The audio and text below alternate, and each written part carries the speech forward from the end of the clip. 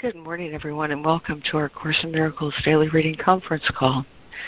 We read from the text of A Course in Miracles Original Edition, which is published by our dear friends at the Course in Miracles Society.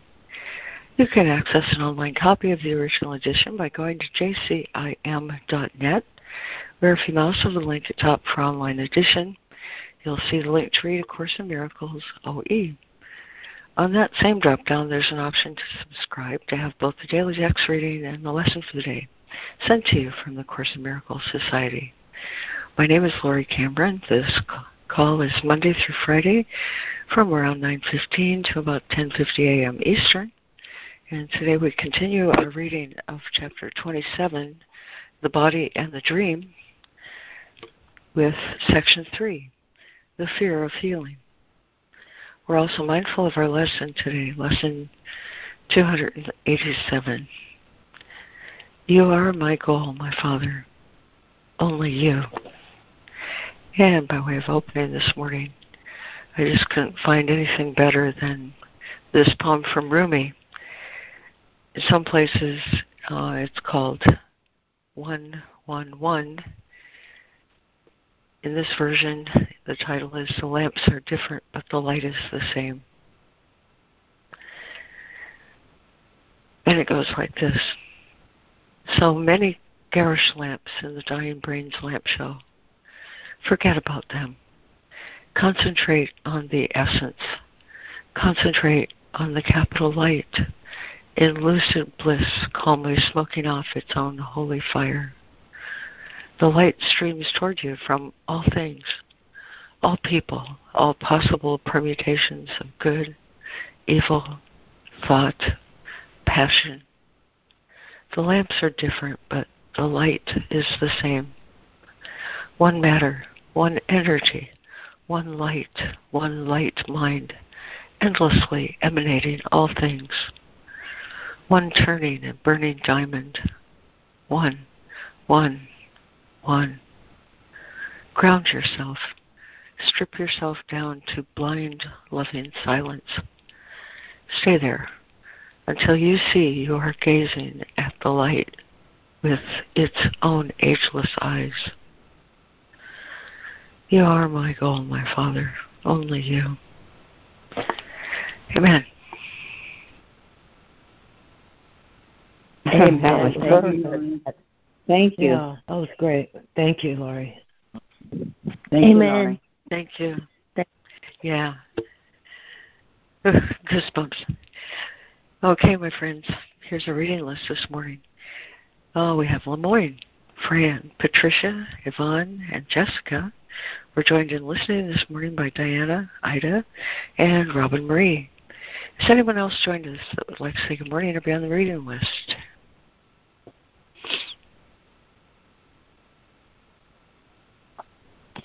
Micah and Ross, and I can read. Thank you. Good morning. Thank you. Good morning. Micah and Ross. Lori, I accidentally hung up, and I missed the reading list, so maybe you can mention it one more time. Oh, I surely will. Lemoyne, Fran, Patricia, Yvonne, Jessica, and Micah. So you're after Patricia. Great. Okay. All righty. So here we go. In Chapter 27, The Body and the Dream, in Section 3, The Fear of Healing. Paragraph 13. Is healing frightening? To many, yes. For accusation is a bar to love, and damaged bodies are accusers. They stand firmly in the way of trust and peace, proclaiming that the frail can have no trust and that the damaged have no grounds for peace. Who has been injured by his brother and could love and trust him still? He is attacked and will attack again. Protect him not, because your damaged body shows that you must be protected from him. To forgive may be an act of charity, but not his due. He may be pitied for his guilt, but not exonerated. And if you forgive him his transgressions, you but add to all the guilt that he has really earned. Lemoyne.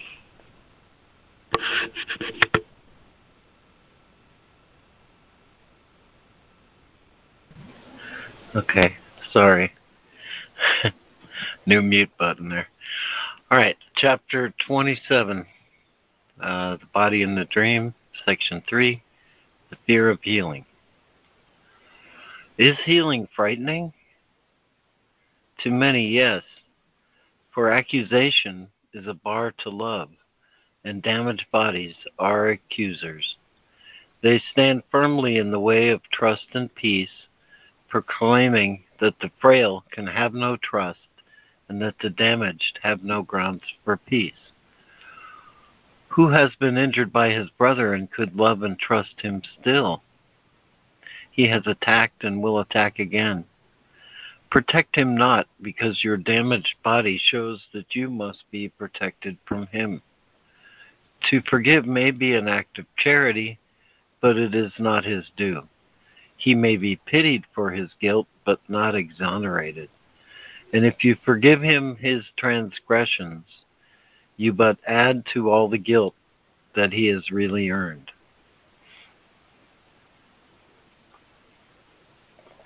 14.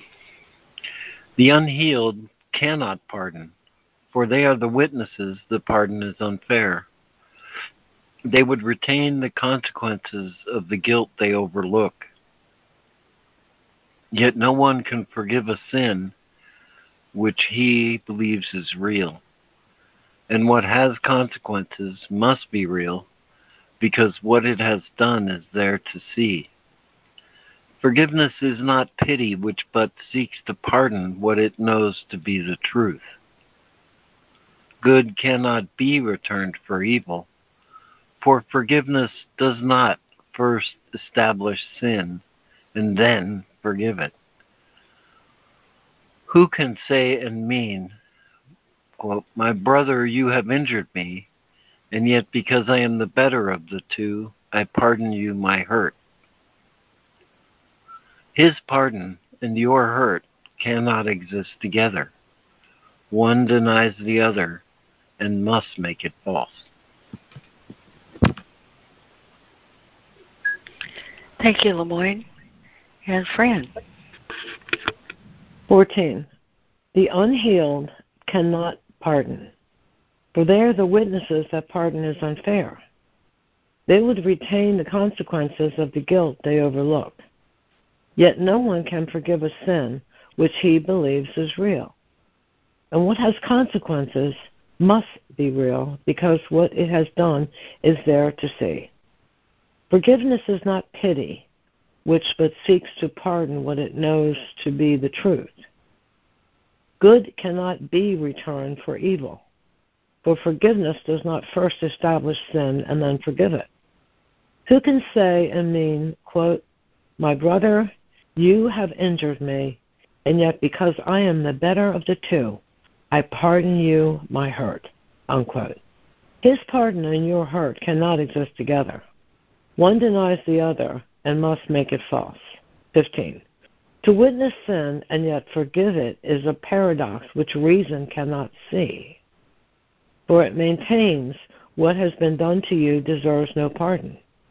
And by giving it, you grant your brother mercy, but retain the proof he is not really innocent. The sick remains accusers. They cannot forgive their brothers and themselves as well. For no one in whom true forgiveness reigns can suffer. He holds not the proof of sin before his brother's eyes, and thus he must have overlooked it and removed it from his own. Forgiveness cannot be for one and not the other. Who forgives is healed, and in his healing lies the proof that he has truly pardoned and retains no trace of condemnation that he still would hold against himself or any living thing. Thank you, Fran. And Patricia. 15. To witness sin and yet forgive it is a paradox which reason cannot see. For it maintains what has been done to you deserves no pardon. And by giving it, you grant your brother mercy, but retain the proof he is not really innocent. The sick remain accusers. They cannot forgive their brothers and themselves as well. For no one in whom true forgiveness reigns can suffer. He holds not the proof of sin before his brother's eyes, and thus he must have overlooked it and removed it from his own. Forgiveness cannot be for one and not the other. Who forgives is healed, and in his healing lies the proof that he has truly pardoned and retains no trace of condemnation that he still would hold against himself or any living thing. 16.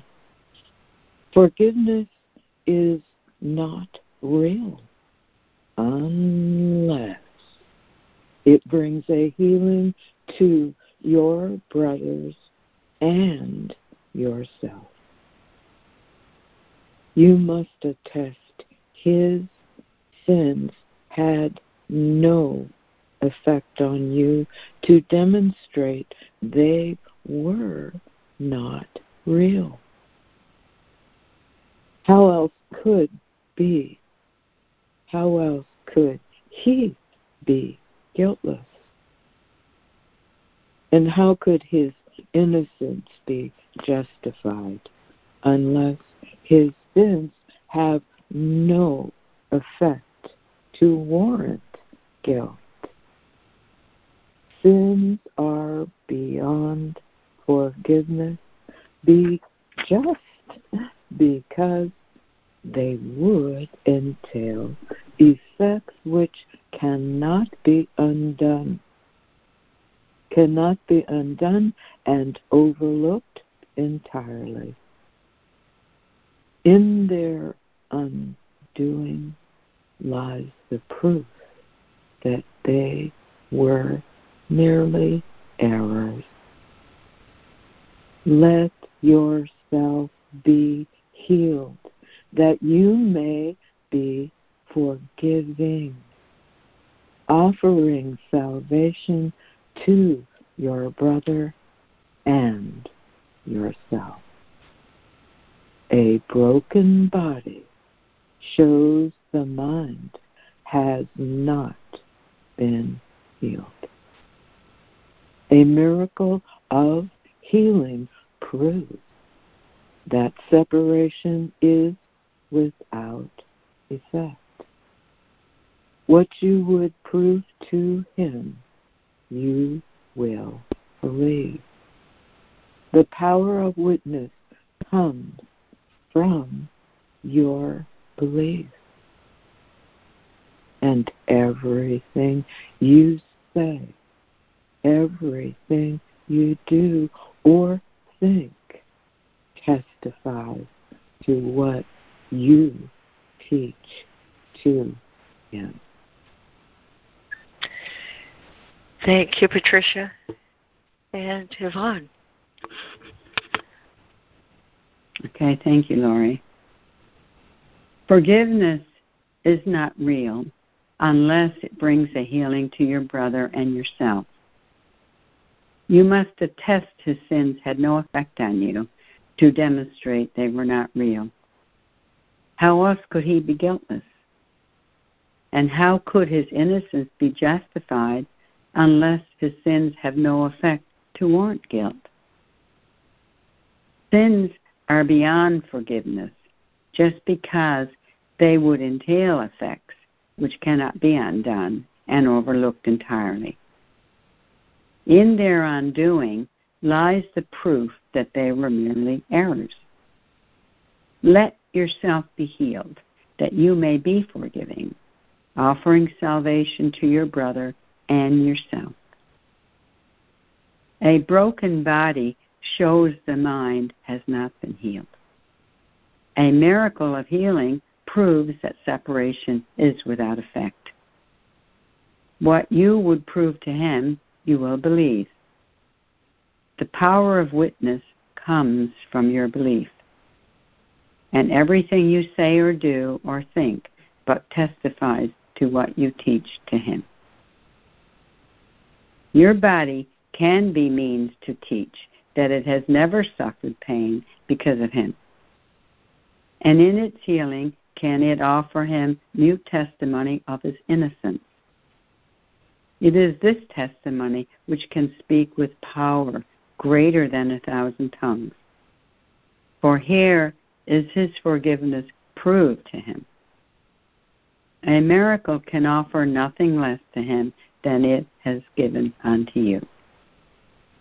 So does your healing show your mind is healed and has forgiven what he did not do. And so is he convinced his innocence was never lost and healed along with you. That's great.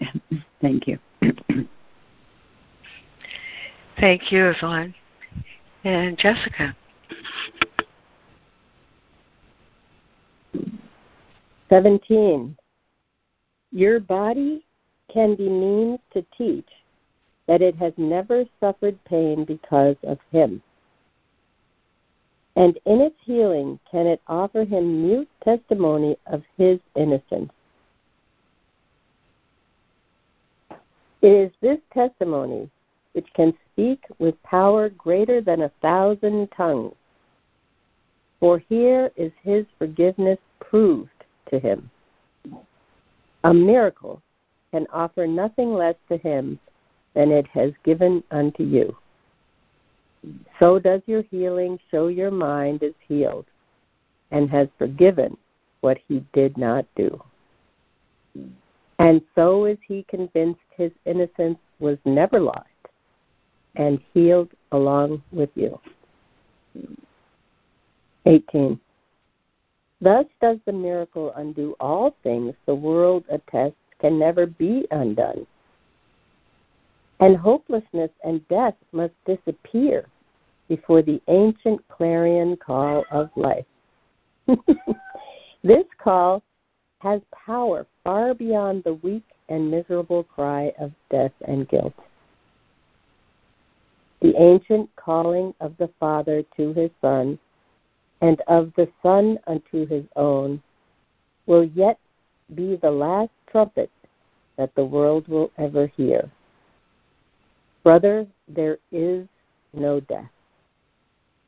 And this you learn when you but wish to show your brother that you had no hurt of him. He thinks your blood is on his hands, and so he stands condemned.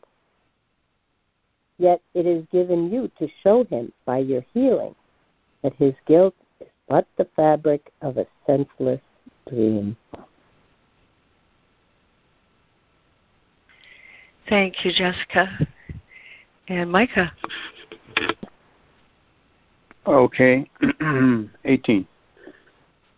Thus, I'm going to just go up one sentence. And so is he convinced his innocence was never lost and healed along with you. Thus does the miracle undo all things the world attests can never be undone.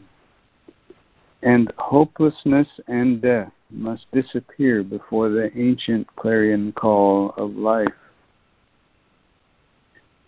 This call has power far beyond the weak and miserable cry of death and guilt. The ancient calling of the Father to his Son and of the Son unto his own will yet be the last trumpet that the world will ever hear.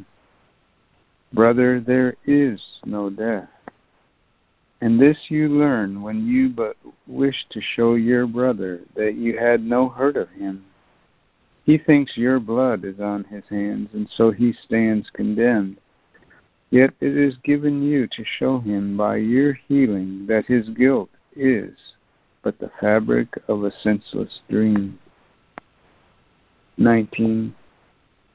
How just are miracles! For they bestow an equal gift of full deliverance from guilt upon your brother and yourself. Your healing saves him pain as well as you, and you are healed because you wished him well. This is the law the miracle obeys, that healing sees no specialness at all. It does not come from pity, but from love. And love would prove all suffering is but a vain imagining, a foolish wish with no effects. Your health is a result of your desire to see your brother with no blood upon his hands, nor guilt upon his heart made heavy with the proof of sin. And what you wish is given you to see. Thank you, Micah. And is there a new reader for 19 and 20?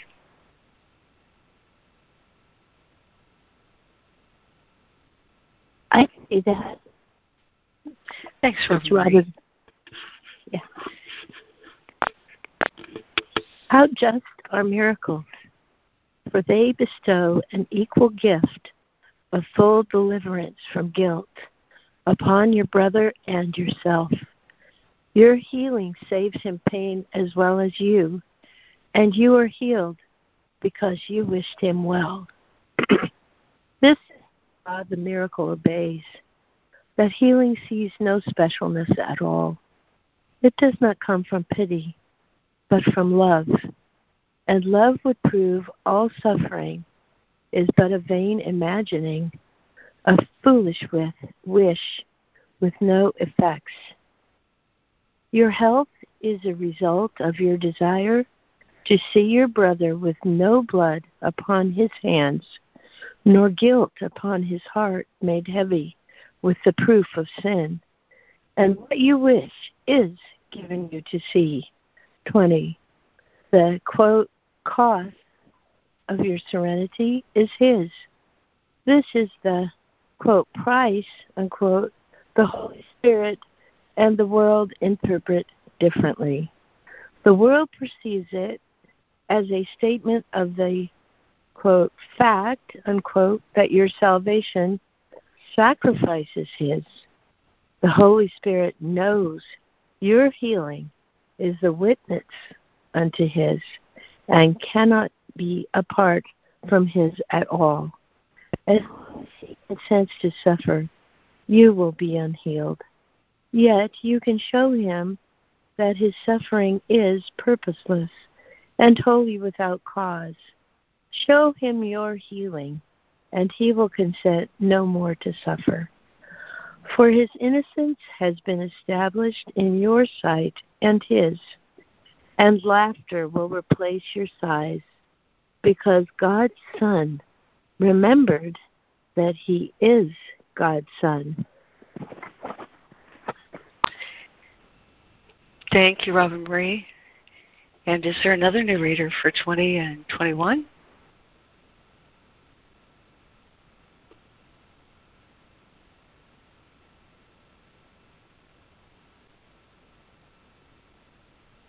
Okay, Lemoyne, back to you.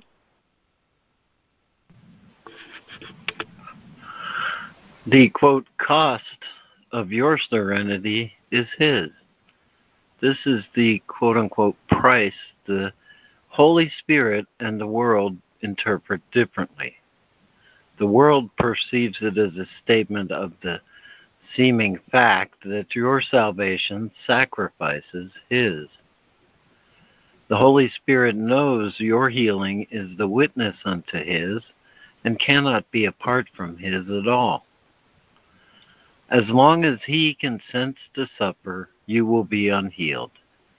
Yet you can show him that his suffering is purposeless and wholly without cause. Show him your healing, and he will consent no more to suffer. For his innocence has been established in your sight and his, and laughter will replace your sighs, because God's Son remembered that he is God's Son. Who then fears healing?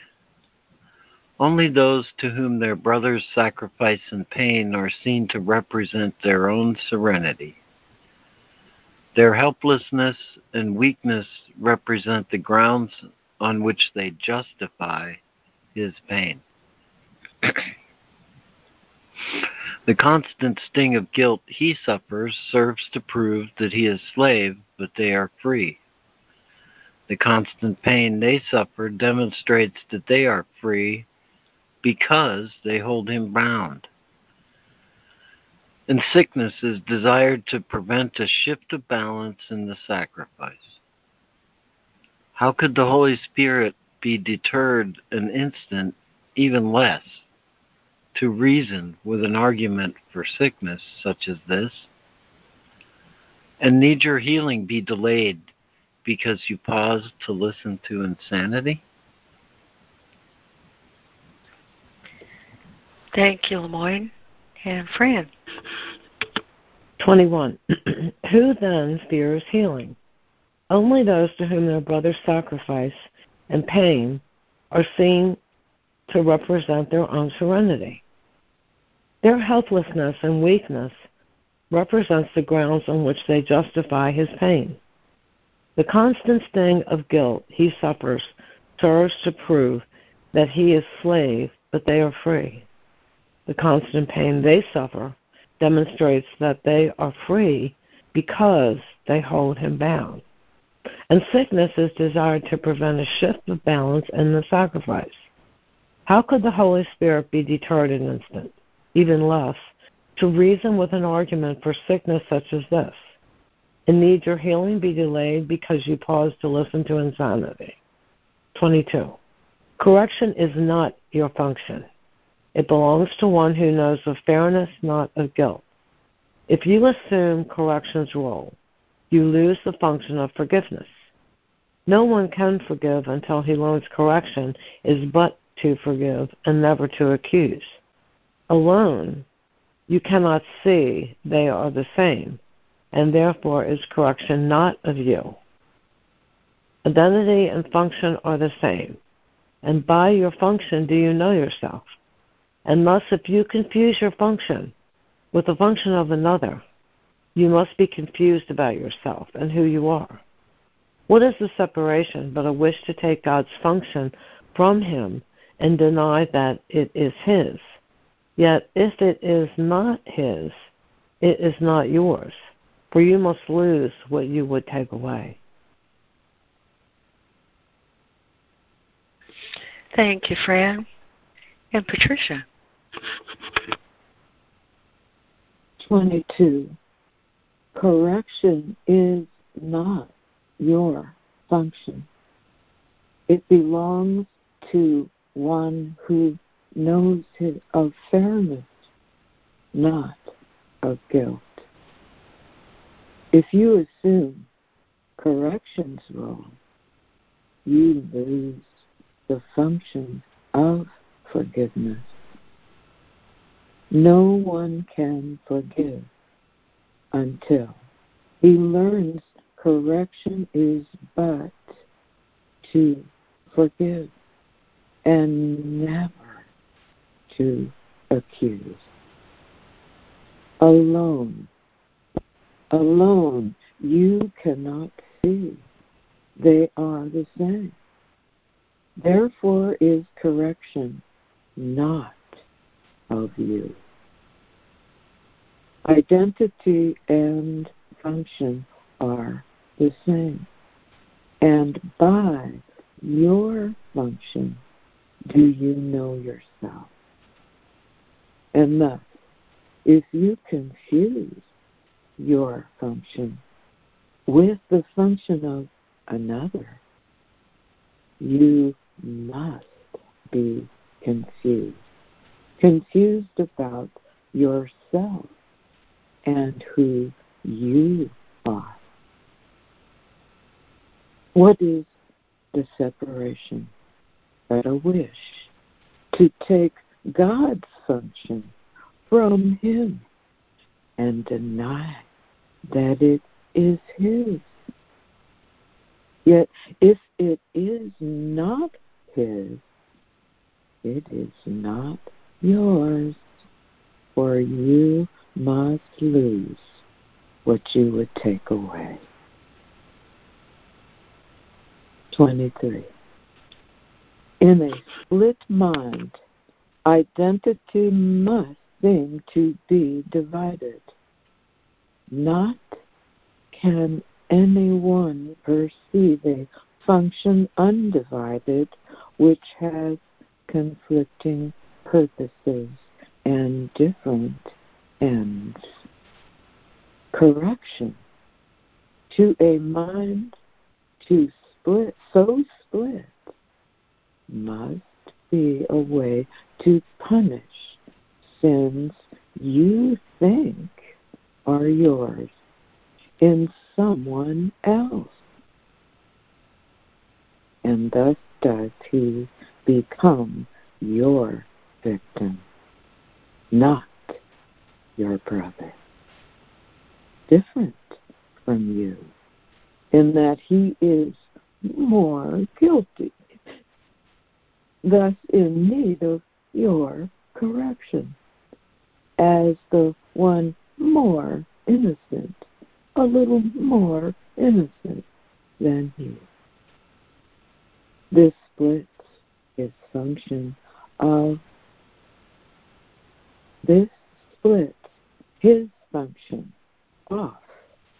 from yours and gives you both a different role. And so you cannot be perceived as one and with a single function. That would mean a shared identity with but only one end.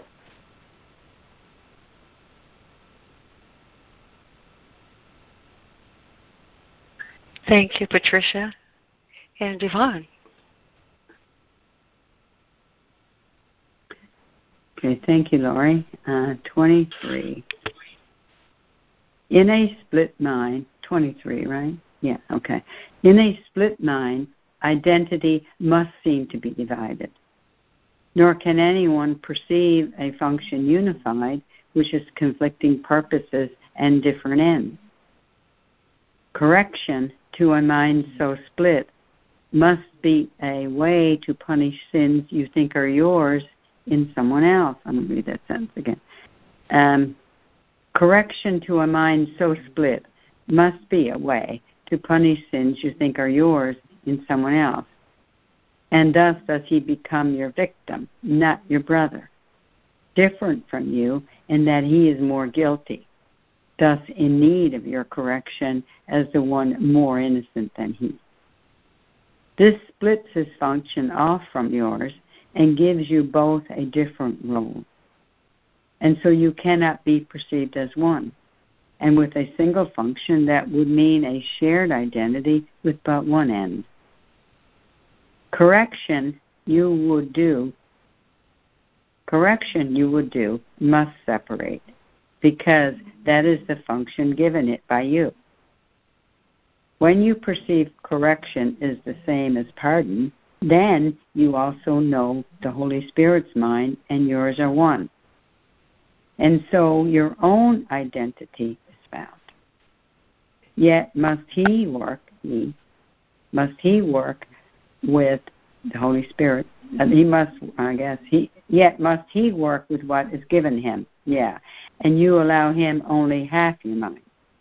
And thus he represents the other half and seems to have a different purpose from the one you cherish and you think is yours. Thus, does your function seem divided, with a half in opposition to a half? And these two halves appear to represent a split within the self perceived as two. Thank you. Thank you, Yvonne. And Jessica. Okay, 24. Correction you would do must separate, because that is the function given it by you. When you perceive correction as the same as pardon, then you also know the Holy Spirit's mind and yours are one. And so your own identity is found. Yet must he work with what is given him, and you allow him only half your mind.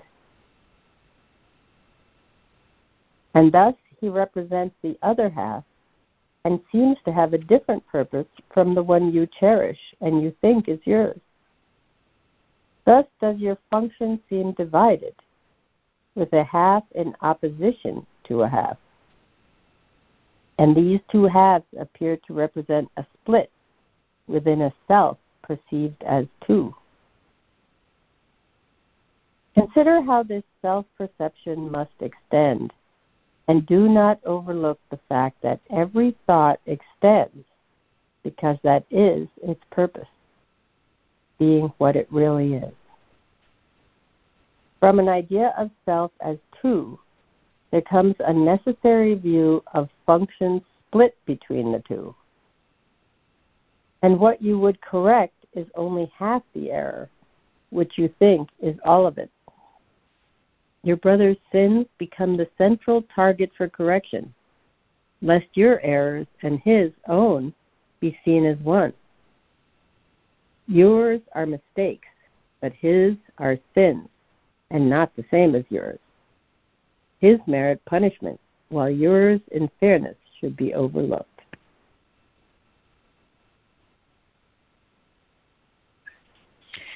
Thank you, Jessica. And Micah. Okay. 24. I'm sorry, 25? Yes, you want to begin with 25. Consider how this... Oh.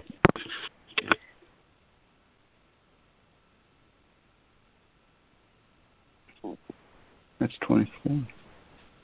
Okay, consider how this... Consider how this perception must extend, and do not overlook the fact that every thought extends, because that is its purpose, being what it really is. From an idea of self as two, there comes a necessary view of function split between the two. And what you would correct is only half the error, which you think is all of it. Your brother's sins become the central target for correction, lest your errors and his own be seen as one. Yours are mistakes, but his are sins, and not the same as yours. His merit punishment, while yours in fairness should be overlooked. 25. In this interpretation of correction, your own mistakes you will not even see. The focus of correction has been placed outside yourself on one who cannot be a part of you while this perception lasts. What is condemned can never be returned to its accuser, who hated it and then hates it still. This is your brother, focus of your hate, unworthy to be a part of you, and thus outside yourself. The other half, which is denied. And only what is left without his presence is perceived as all of you. To this remaining half, the Holy Spirit must represent the other half, until you recognize it is the other half. And this he does by giving both of you a function that is one, not different.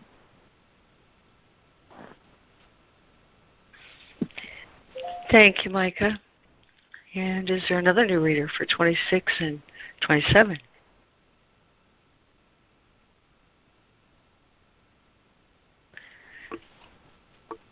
26 and 27. I can do it. And it's interesting Thank in you. my edition, I have 2 paragraphs that are 22. So in my edition, the numbers are a little bit different. So we're on, in my book, on 25. I'll just read it. In this interpretation of correction, your own mistakes you will not even see. The focus of correction has been placed outside yourself on one who cannot be a part of you while this perception lasts. What is condemned can never be returned to its accuser who hated it and hates it still. This is your brother, the focus of your hate, unworthy to be part of you, and thus outside yourself, the other half which is denied. Only what is left without his presence is perceived as all of you. To this remaining half, the Holy Spirit must represent the other half until you recognize it is the other half.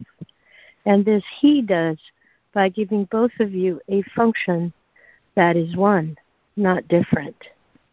Correction is the function given both, but neither one alone. And when it is fulfilled as shared, it must correct mistakes in both of you.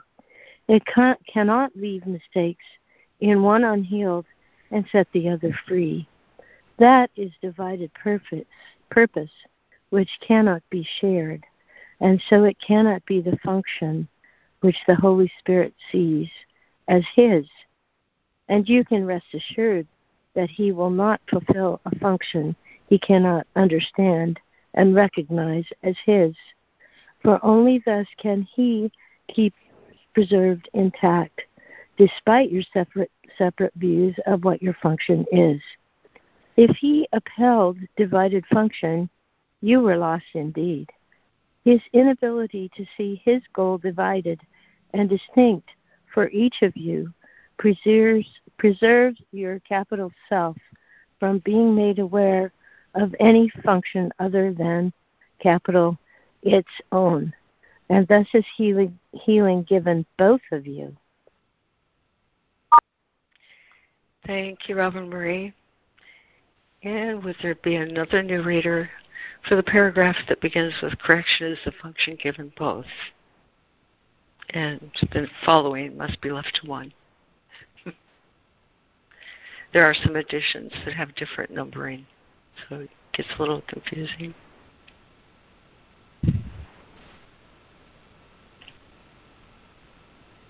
New reader? Okay, back to you, Lemoyne.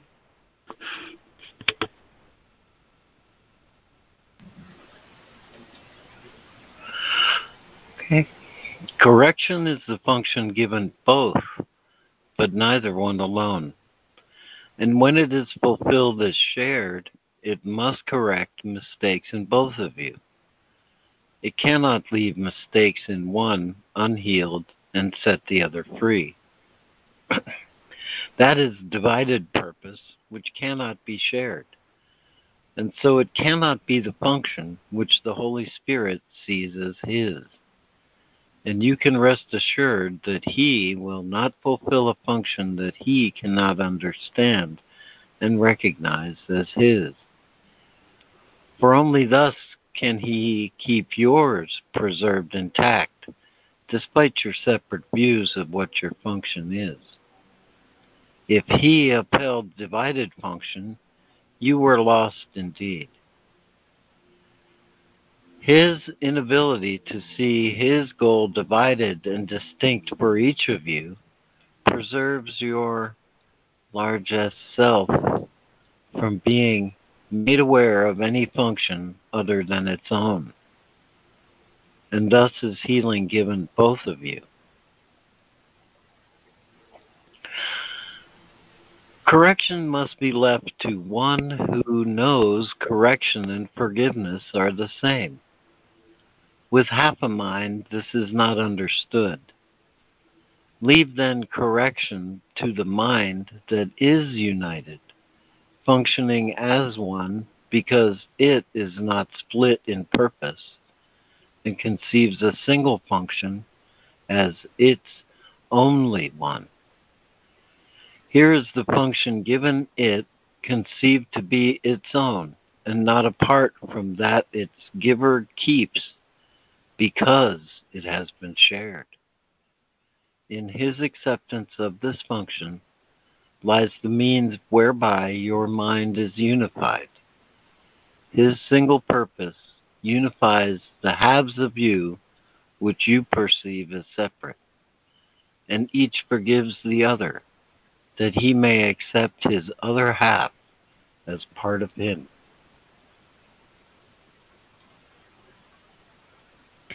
Thank you, Lemoyne. And Fran.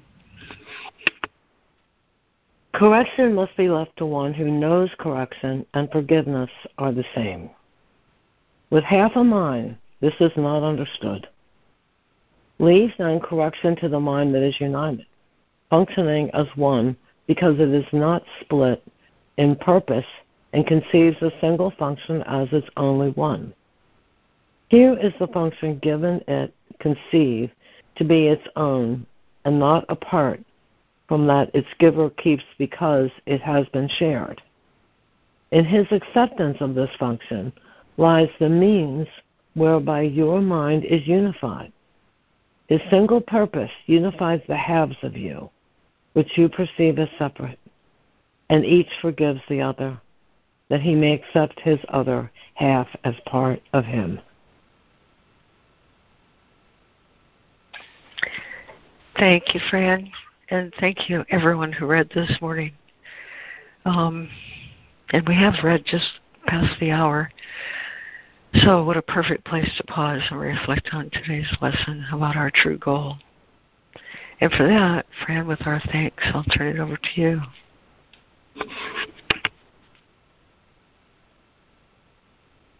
Thank you. Hi, everybody. We're on the second part of the workbook, and the theme that we are still on is what is the Holy Spirit. And the lesson is lesson 287. You are my goal, my Father, only you. So I'll read some from What is the Holy Spirit? The Holy Spirit mediates between illusions and the truth. The goal the Holy Spirit's teaching sets is just this end of dreams. For sights and sounds must be translated from the witnesses of fear to those of love. And when this is entirely accomplished, learning has achieved the only goal it has in truth. For learning, as the Holy Spirit guides it to the outcome he perceives for it, becomes the means to go beyond itself, to be replaced by the eternal truth. From knowledge where he has been placed by God, the Holy Spirit calls to you to let forgiveness rest upon your dreams and be restored to sanity and peace of mind. Without forgiveness, will your dreams remain to terrify you, and the memory of all your Father's love will not return to signify the end of dreams has come. Accept your Father's gift. It is a call from love to love, that it be but itself. Would you refuse to take the function of completing God when all he wills is that you be complete? And we'll go to the lesson. Lesson 287. You are my goal, my Father, only you. Where would I go but heaven? What could be a substitute for happiness? What gift could I prefer before the peace of God? What treasure would I seek and find and keep that can compare with my identity? And would I rather live with fear than love? You are my goal, my Father. What but you could I desire to have? What way but that which leads to you could I desire to walk? And what, except the memory of you, could signify to me the end of dreams and futile substitutions for the truth? You are my only goal. Your Son would be as you created him. What way but this, that I expect to recognize myself and be at one with my identity. We'll take a moment and reflect on this. Lesson 287. You are my goal, my Father. Only you.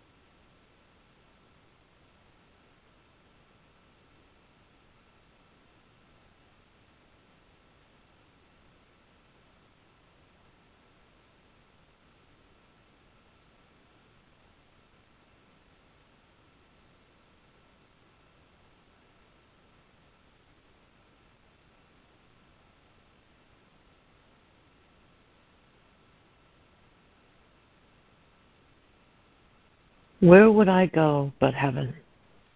What could be a substitute for happiness? What gift could I prefer before the peace of God? What treasure would I seek and find and keep that can compare with my identity? And would I rather live with fear than love? Lesson 287. You are my goal, my Father. Only you. Amen. Oh, man. Oh, that just radiated peace. Thank you, Fran. Oh, thank you. Thank you, Fran. I felt the same way. It was just amazing. I'm so grateful for you. Thank you. Your soul, your sun shone through, and oh my God, I connected so much. Thank you again. Wonderful. Thank you. Thank you. Thank you. This is Fran. I read this morning a summary of this lesson, and he's told us, and I love this, that he's not saying here that we are to make God our goal. He's saying that he is our goal. No matter how we live or what we do, God is our goal. I love that. I'm complete. Thank you, Fran. Perfect. Thank you, Excellent, Fran. Goodness, God is goodness. Anything that I seek goodness in or happiness in or joy or love in, I'm seeking God. Excellent. Thank you, Fran.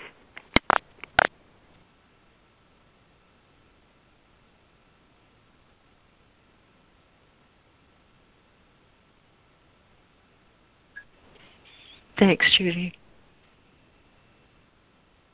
Thank you, Judy.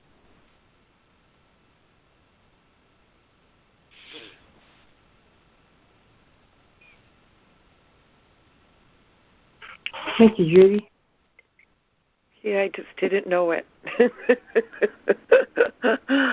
Seeking everything in the world outside of myself as a source of happiness, when the source of happiness was inside of me, was the happiness I longed for was in me all the time. I love this lesson today. Thank you. I love it too.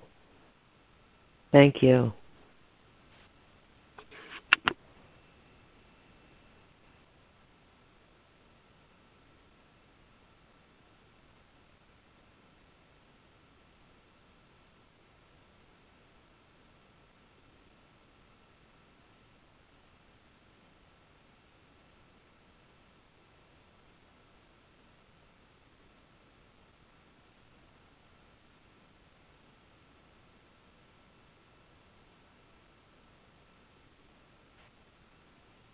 Hi, everybody. Good morning. It's Jude. When meditating on this lesson this morning was the constancy of God and the constancy of happiness and the constancy of peace that never changes, the changelessness, changeless will of God for us, and that we are an extension of His will, being happiness, being light, being joy, being happiness. That is how I complete God's will for me, and bring God joy and peace and happiness. I don't have to bring it to Him; He's already got it all. But the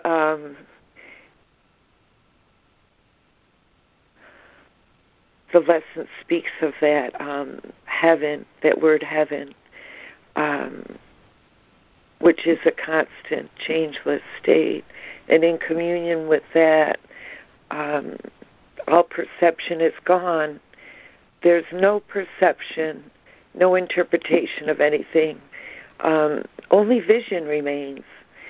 The eyes of God, vision through which I see, the voice of God through which I hear, that Christ speaks of in the early text and in this text reading today. I believe that there's only one way to see, truly see, and that if I see through the eyes of perception, I'm blind, that I cannot see alone, that I have been given holy instance, I have been given vision to correct the dream of judgment, to restore my mind to its natural state of being in heaven in communion with everything that I see, because vision sees everything like itself. It sees nothing through the eyes of judgment, nothing to condemn. It sees only to love. The vision of the Holy Spirit, the vision of Christ, the voice of Christ in my mind, that Christ, God's Son, is my identity, is through the means that have been given me, that it has all been given me. I need do nothing except pray to receive it and accept it as my own, and want nothing else. Want nothing else. Want not to see through the body's eyes what the body would show me, to a self that is not myself, that doesn't understand the messages that my eyes bring me. But the messages of love that vision brings me, I can understand and I can love as my own, as one with me, and all a part of me. Beautiful stuff today. So glad you're all here. And thank you, Lemoyne and Lori and Fran, for bringing it all together for us. Thank you. I'm complete. Well, thank you. Thank you, Judy. Thank you for coming.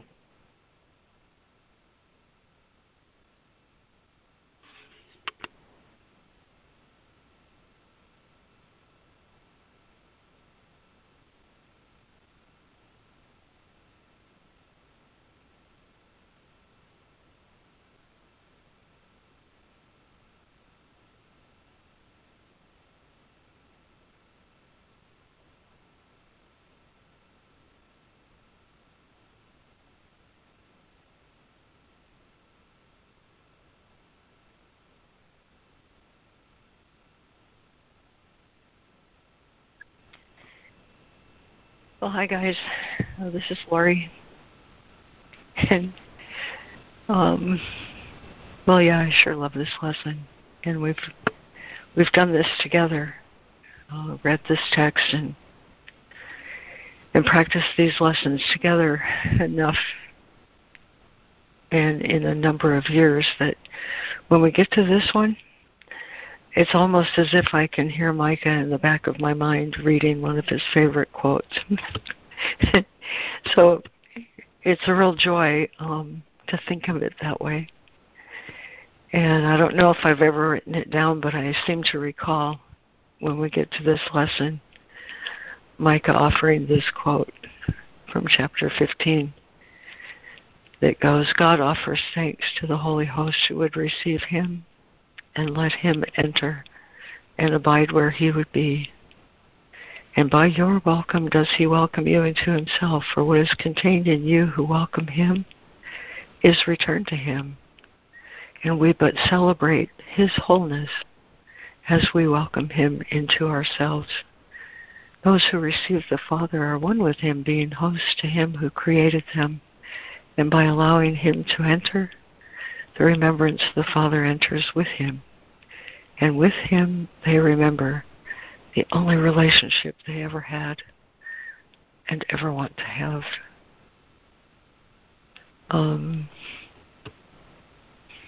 It's very, very sweet to me to think of how many times I've heard Micah read that quote, especially in regard to this lesson. And it just warms me all over the place to recognize that that's the goal we all share. And by the way we remember it, we strengthen each other and bring more and more grace into the world. I'm complete.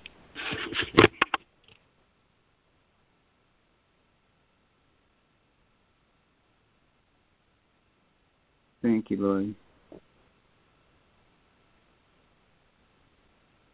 Thank you, Lori. That was wonderful. Yes, thank you, Lori. Thank you. So thankful for this group. Thank you so much. Hey, let's all call each other by the same name. Thank you, Lori. Thank you, Micah. Awesome. Thank you. Thank you, capital self. Yeah, same name.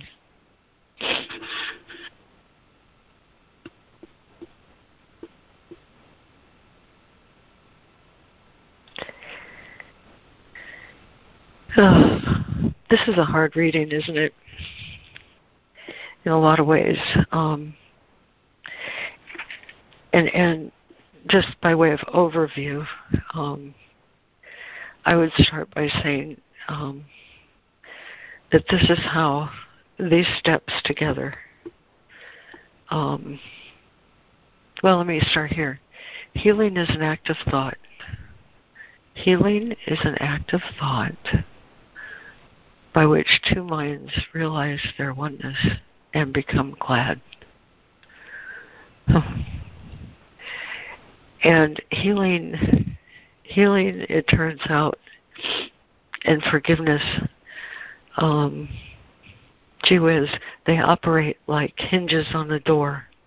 You know, a door doesn't go open and closed without a hinge. And healing and forgiveness work together because they're the same. And they both open the door of my mind to the awareness of truth, of the one mind that we all share. That is healing. And forgiveness operates within it. I can't have healing and remain unforgiving, nor can I be unforgiving and consider myself healed, nor can I appreciate and love the capital self we share while retaining condemnation in my mind. I was reviewing yesterday because it gets really, here's a really helpful thing. It was to me anyway. To go back and look at the review lessons, beginning with review lesson 23. Actually, it's review of lesson 23 contained in lesson 53, way back at the beginning. Those reviews are so helpful. And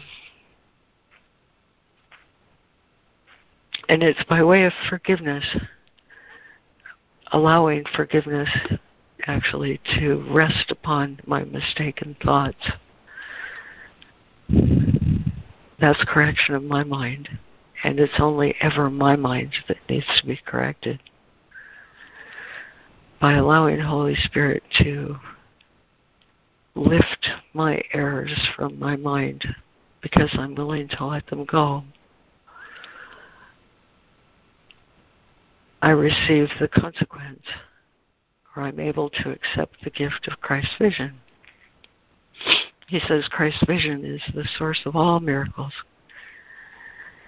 And this reading, if I look at it paragraph by paragraph very carefully, what I come to understand is that he's giving me a very concise and complete description of how the knots of ego, which have twisted my mind in all sorts of different directions, how the knots of this ego complexity are untangled, and I come to the joyous realization that capital Self is the self we all share, that there is one capital identity.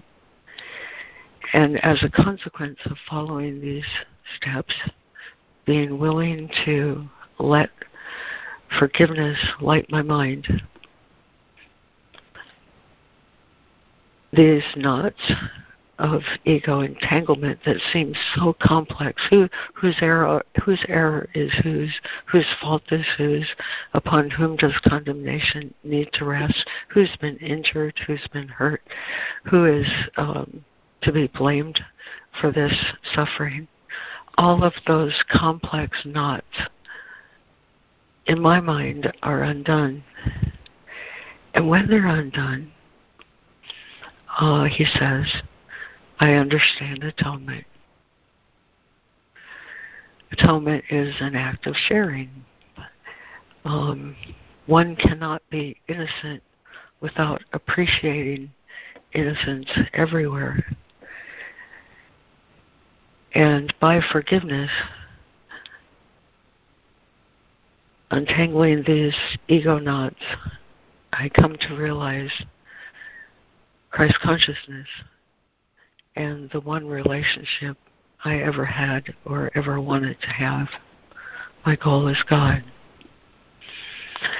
It is absolutely true that God never condemned,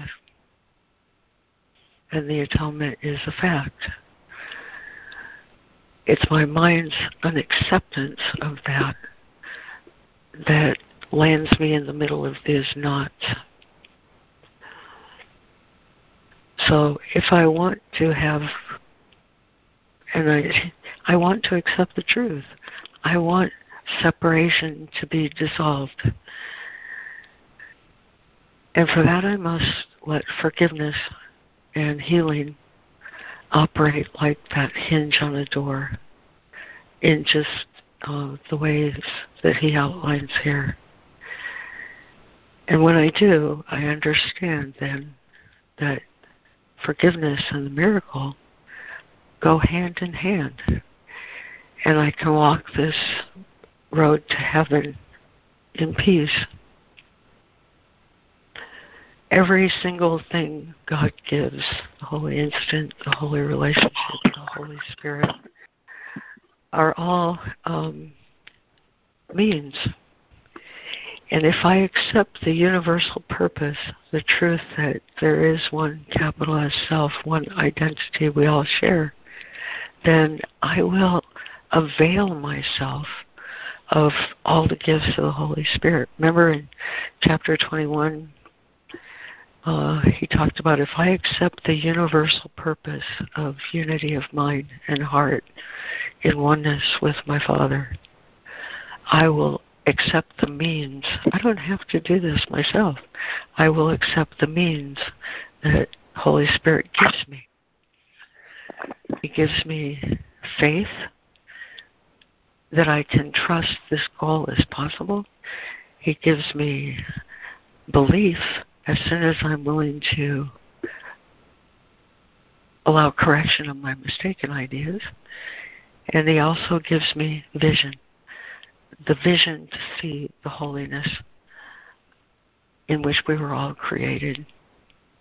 This brother who appears to be a body, I wondered, why is forgiveness this complex set of steps that seem so complex only to ego, why are these steps included in the body chapter, the chapter of the body and the dream?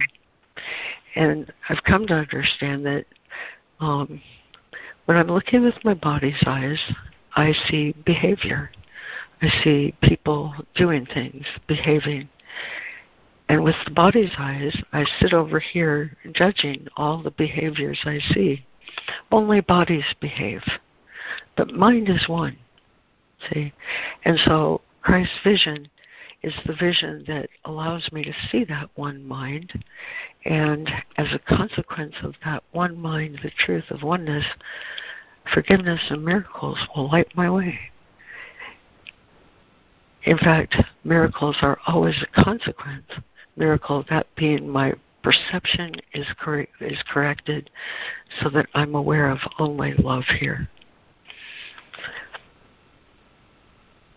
That will light my way along this path, the goal of God, in such a way that it feels as if we're picking up more and more and more souls. But in point of fact, all of us were one in the beginning, and we're just returning to that memory. And so as I let these knots become untangled, these psychological knots, I will experience my own holiness and the holiness of all creation with me. I think I'll leave it right there. Thank you, everyone. And there's one unmuted line. I'm not sure where it is. But anyway, I'm complete. That is beautiful, Thank Lori. you. Thank you. Thank you, Lori. Yeah, thank you, Lori. Oh, thank you, Lori.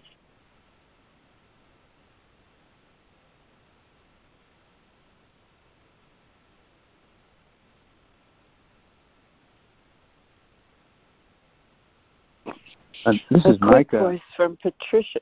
Oh, really one. It was honoring you, honey. So I'm going to step in. It's Patricia to say that when Lori talked about you, Micah, and anyone referring to anyone on these calls, it highlighted to me how eternity works.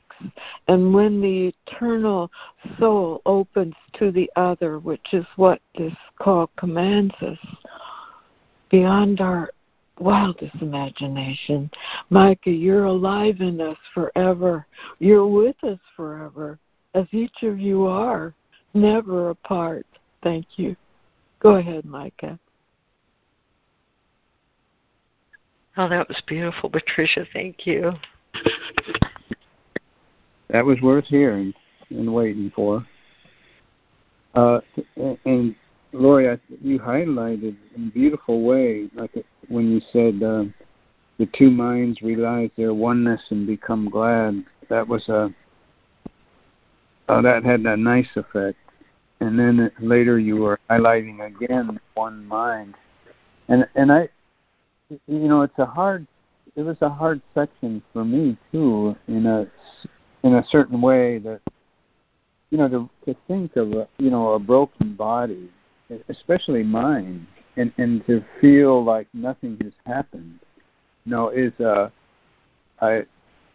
a huge shift into a different, a completely different realm in order for me to even understand it, to even be able to move with that idea.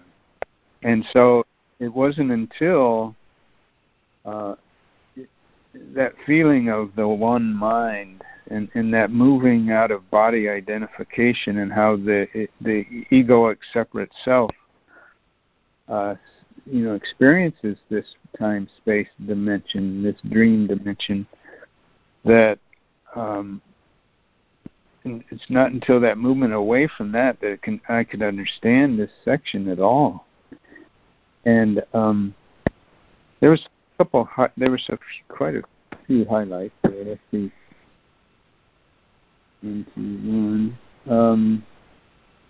Like here in paragraph 18, who thinks your blood is on his hands?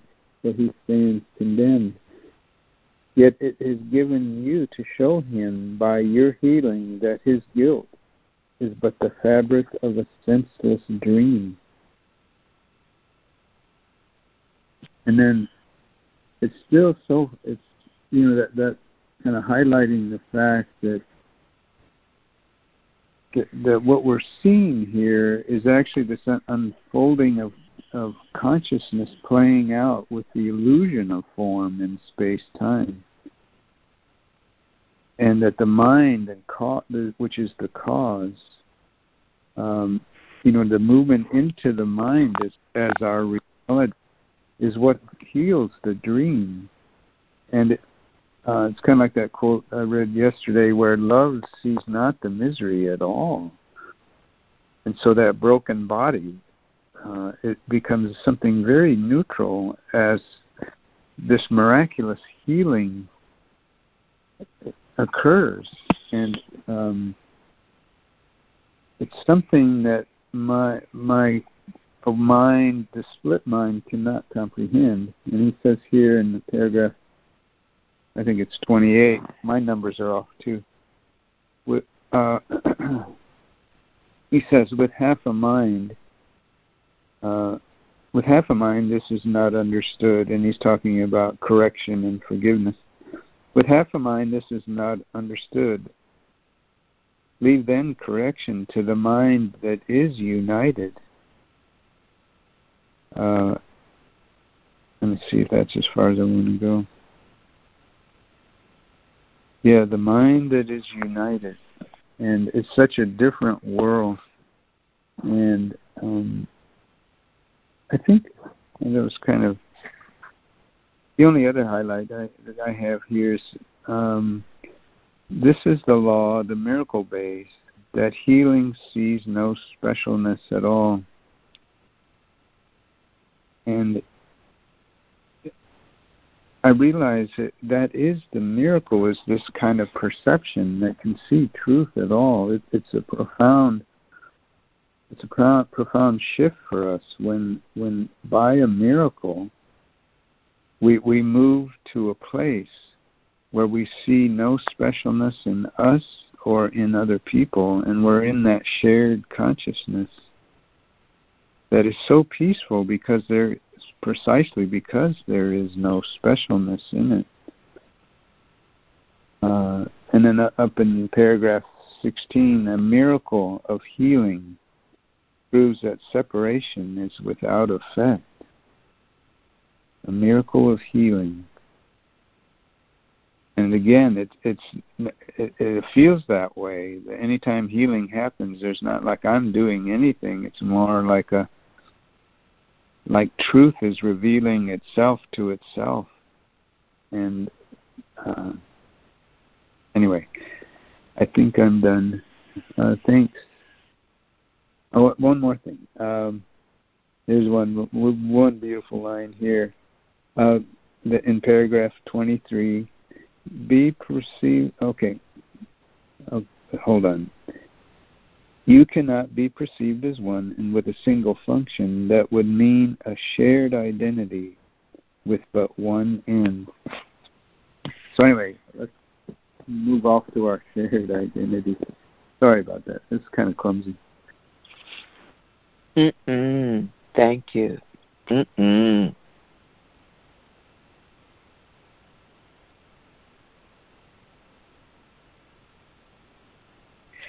Mute button trouble.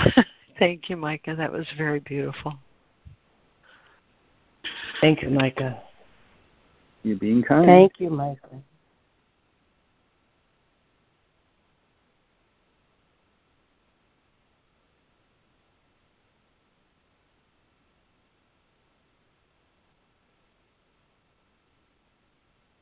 I got an ornery little funny part of me. Patricia's saying, Micah, and to all, we are not being kind.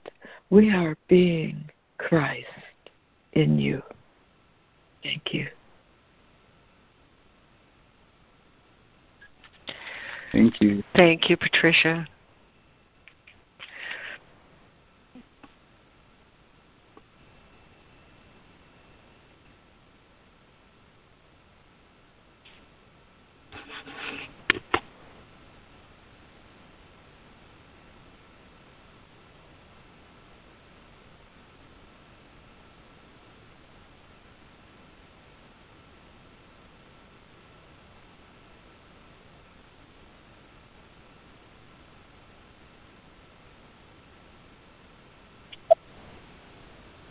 This is Micah, just real quick. This other line in 24 where the Holy Spirit's mind and yours are one, and so your own identity is found. When that was read, I felt that this movement into the Holy Spirit's vision, how the Holy Spirit is seeing this moment from the perspective of a unified mind, and looking at what's going on in space-time. And I could just feel this whole different perspective of like Roz and me in this house, and that here's this higher consciousness that knows only of unity and of that unified mind. And that Holy Spirit's vision is available in just my acknowledging that it's going on. Anyway, I'm complete. Thanks.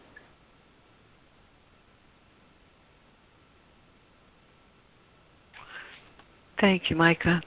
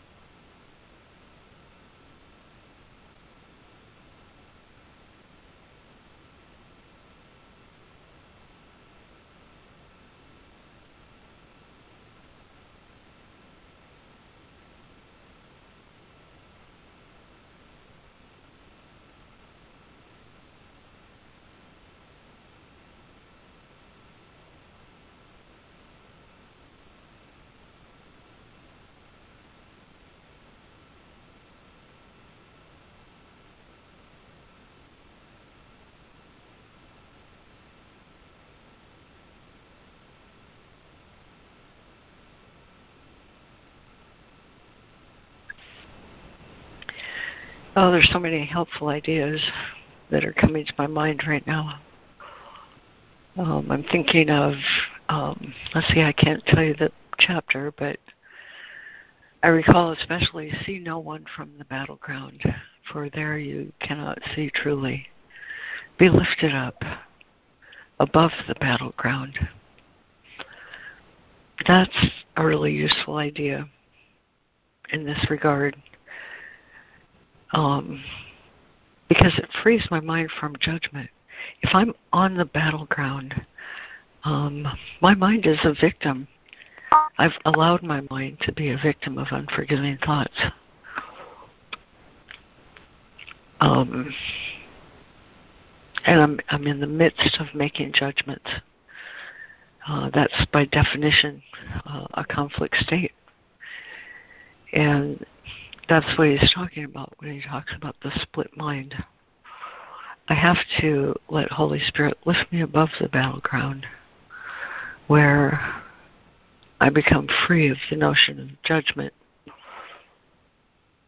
And without judgment, the equality of the one Son returns to my mind. So many lessons factor into this. I'm thinking of it can be but myself I crucify, and only my condemnation injures me, and only forgiveness sets me free. There's just hardly a lesson in the workbook that doesn't have as its purpose my liberation from the idea of judgment and condemnation, sin, guilt, and fear. On the battleground, that's impossible. But above the battleground, I'm allowing Holy Spirit to restore my perception to the truth. I allow my right mind to operate.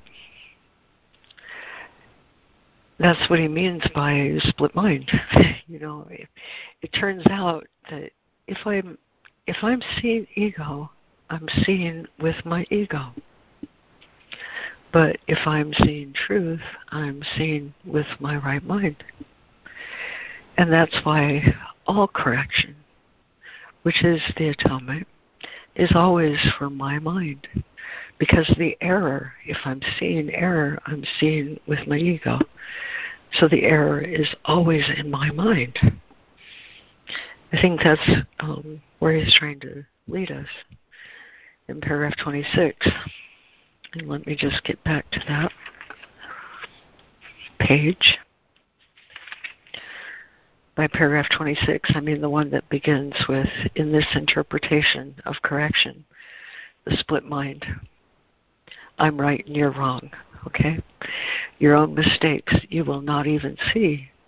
The focus of correction has been placed outside yourself on one who cannot be a part of you while this perception lasts. You see, I'm seeing with my body's eyes.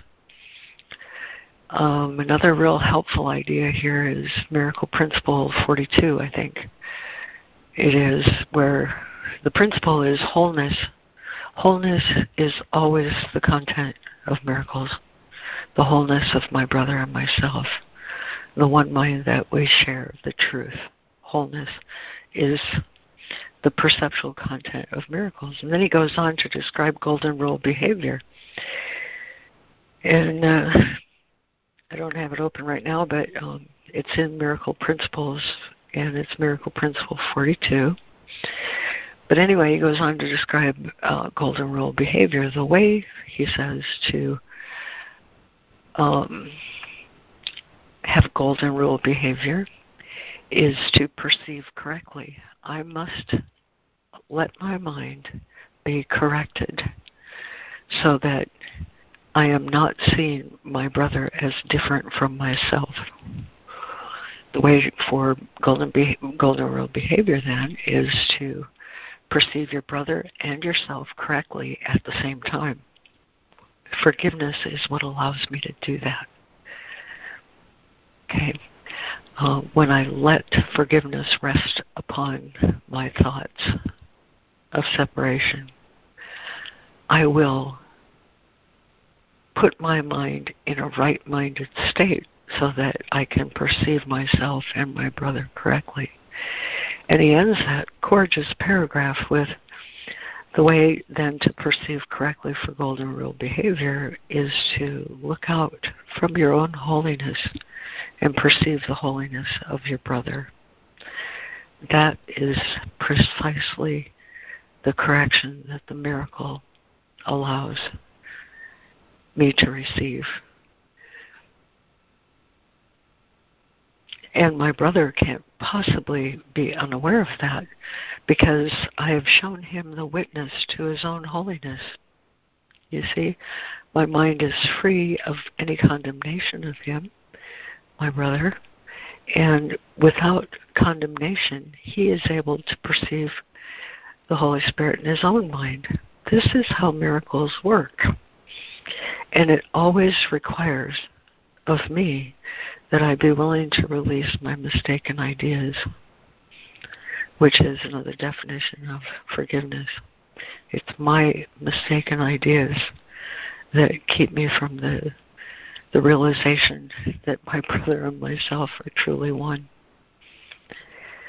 So I'll just say again, every single lesson in the workbook is designed to help me loosen my mistaken ideas that there is any separation in God's creation, and that holiness is the state of everything that exists in the mind of God. And we're back to, you are my goal, my Father, only you. And with that holy purpose in my mind, I become willing and reinforce my willingness to give up my mistaken ideas that anyone, this is tomorrow's lesson. He says, by this you know you have forgiven me. You realize that your brother is no more holy than me, nor are you any less holy than he. And holiness is restored to my living, breathing, right now awareness. So, anyway, the more I avail myself to practicing the beliefs that He's given me, the more I realize that there is no reason for fear in God's creation, that love is the only thing here. So, anyway, I just can't say how grateful I am to all of you. Because no one can do this alone. We need each other to highlight the holiness that we really want to see in the world. Can't do it alone. Can't do it without a brother. And so, thank you for letting me experience my healing in participation with you on this walk. And I'm complete. Thank you, Laurie. Very healing, very practical. Thank you, Laurie. So much truth you speak. Oh, thank you so much, Laurie.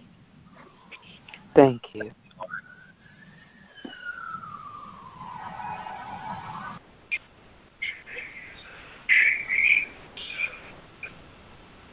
Well, we could go, and I'm sure we will go on and on with this in our after call.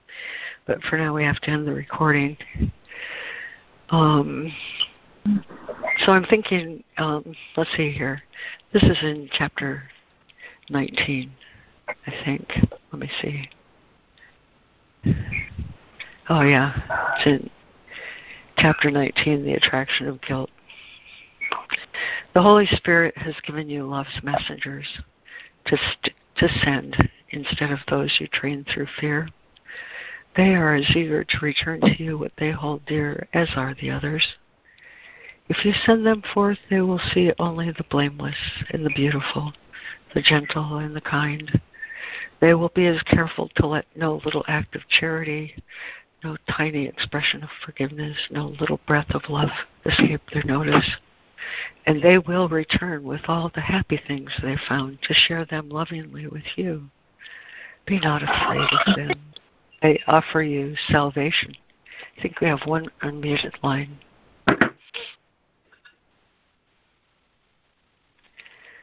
Theirs are the messages of safety, for they see the world as kind. Love has set a feast before you on a table covered with a spotless cloth, set in a garden where no sound but singing and a softly joyous whispering is ever heard. This is a feast which honors the holy relationship, and at which everyone is welcomed as an honored guest. And in a holy instant, grace is sent by everyone together as they join in gentleness before the table of a communion. And I will join you there, as long ago I promised and promise still. For in your new relationship of holiness am I made welcome, and where I am made welcome, there I am. I am made welcome in a state of grace, which means you have at last forgiven me. For I became the symbol of your sin, and so I had to die instead of you. To the ego, sin means death, and so atonement is achieved through murder. Salvation is looked upon as a way by which the Son of God was killed instead of you. You cannot be satisfied or happy with so little, and this would be to hurt yourself and to limit the happiness that you would have and call upon pain to fill your meager store. Guilt creeps in where happiness has been removed and substitutes for it. Communion is another kind of completion which goes beyond guilt because it goes beyond the body. So, Father, let forgiveness light my vision today, that I might see the holiness that you see everywhere. Thank you, everyone. Thank you. So grateful for you all. Thank you, everybody. Great call.